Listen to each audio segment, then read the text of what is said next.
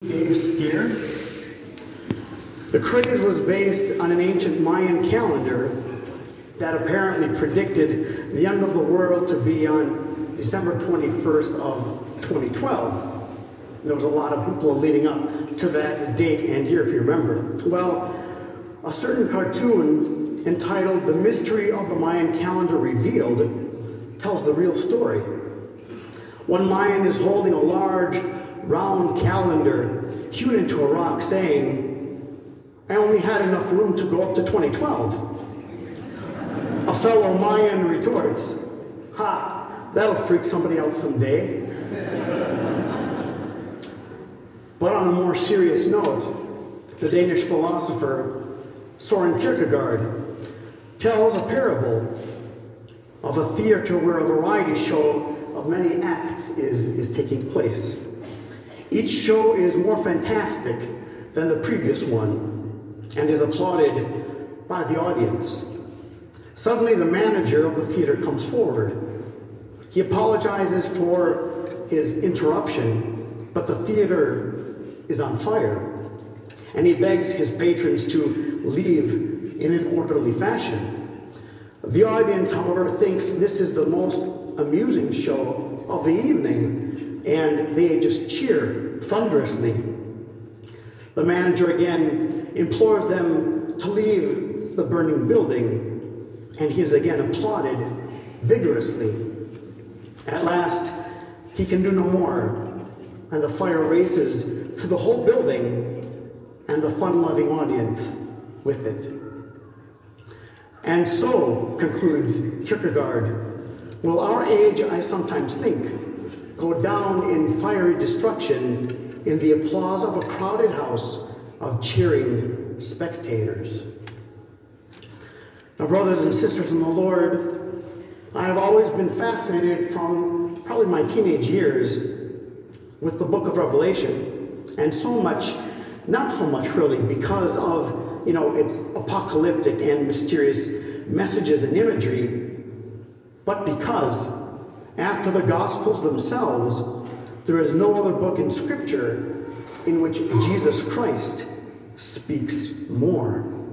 Have you ever seen those Bibles where they have the words of Jesus in red? You've seen those, right?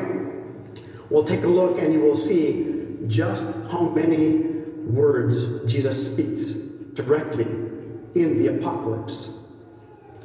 But what is he saying? To whom is he speaking? And this is what I would like for us to reflect on and focus this morning.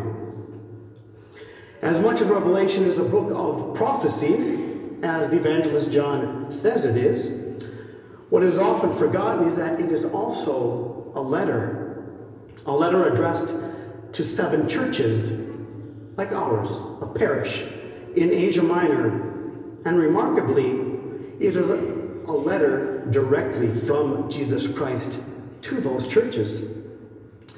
We read in chapter 1, verses 9 to 11, the following. "I, John, was in the Spirit on the Lord's day, and I heard behind me a loud voice, like a trumpet, saying, 'Write what you see in a book, and send it to the 7 churches, to Ephesus, to Smyrna, and to Pergamum, to Thyatira, to Sardis, to Philadelphia, and to Laodicea.'"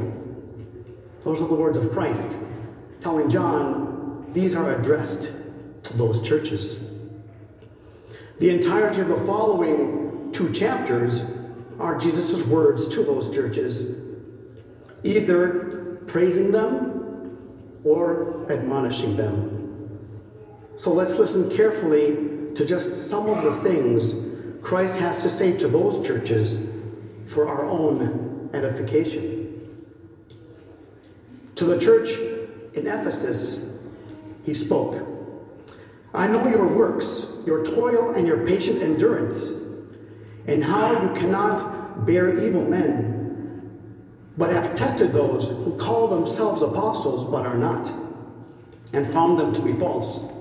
I know you are enduring patiently and enduring for my name's sake, and you have not grown weary.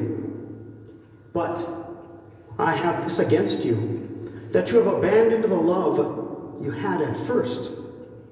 Remember then from what you have fallen, repent and do the works you did at first.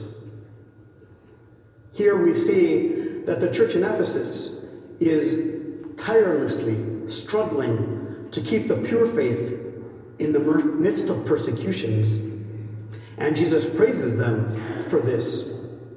But their first love, their initial zeal and fervor of faith has grown cold, he tells them. They have become complacent, and he tells them to repent. He calls them to good works, to put their correct faith into correct action. Now to the church in Pergamum, he says, I know where you dwell, where Satan's throne is. You hold fast my name, and you did not deny my faith, even the days of Antipas, my witness and martyr, my faithful one, who was killed among you, where Satan dwells. But I have a few things against you.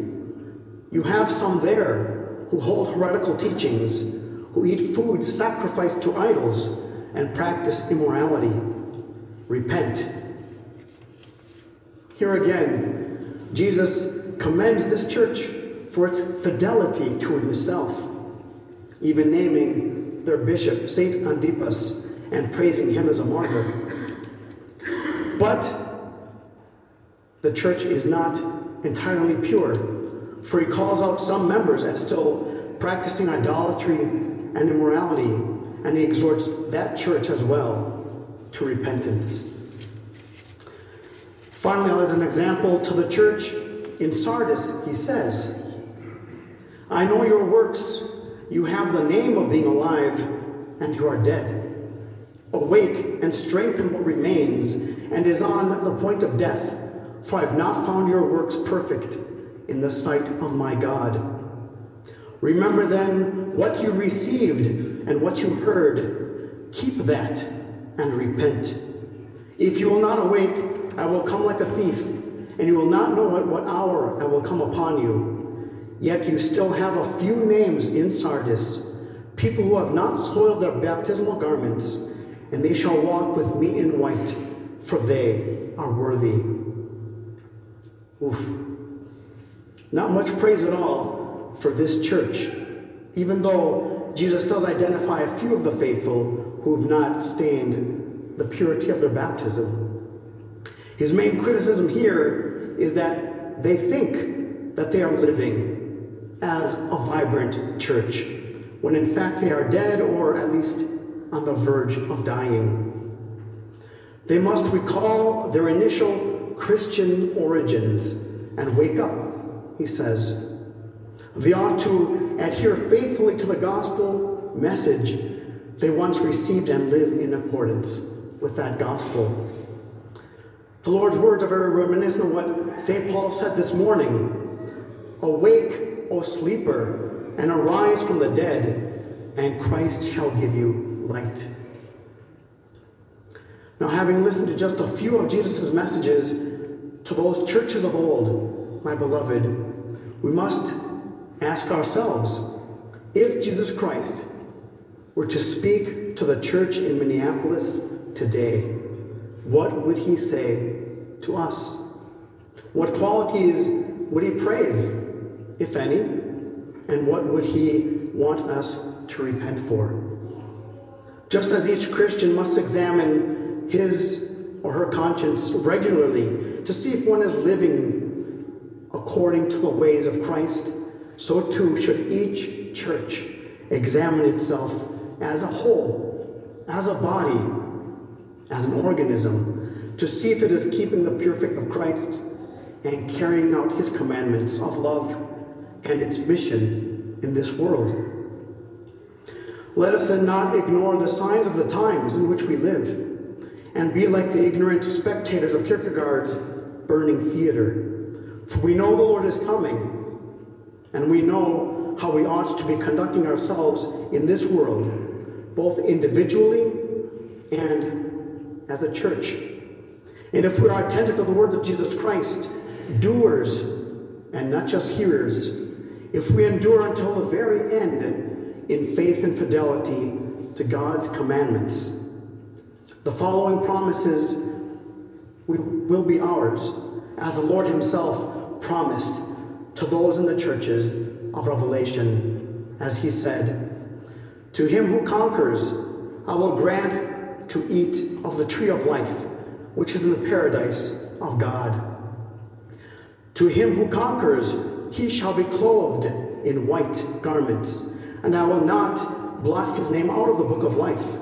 I will confess his name before my Father and before his angels.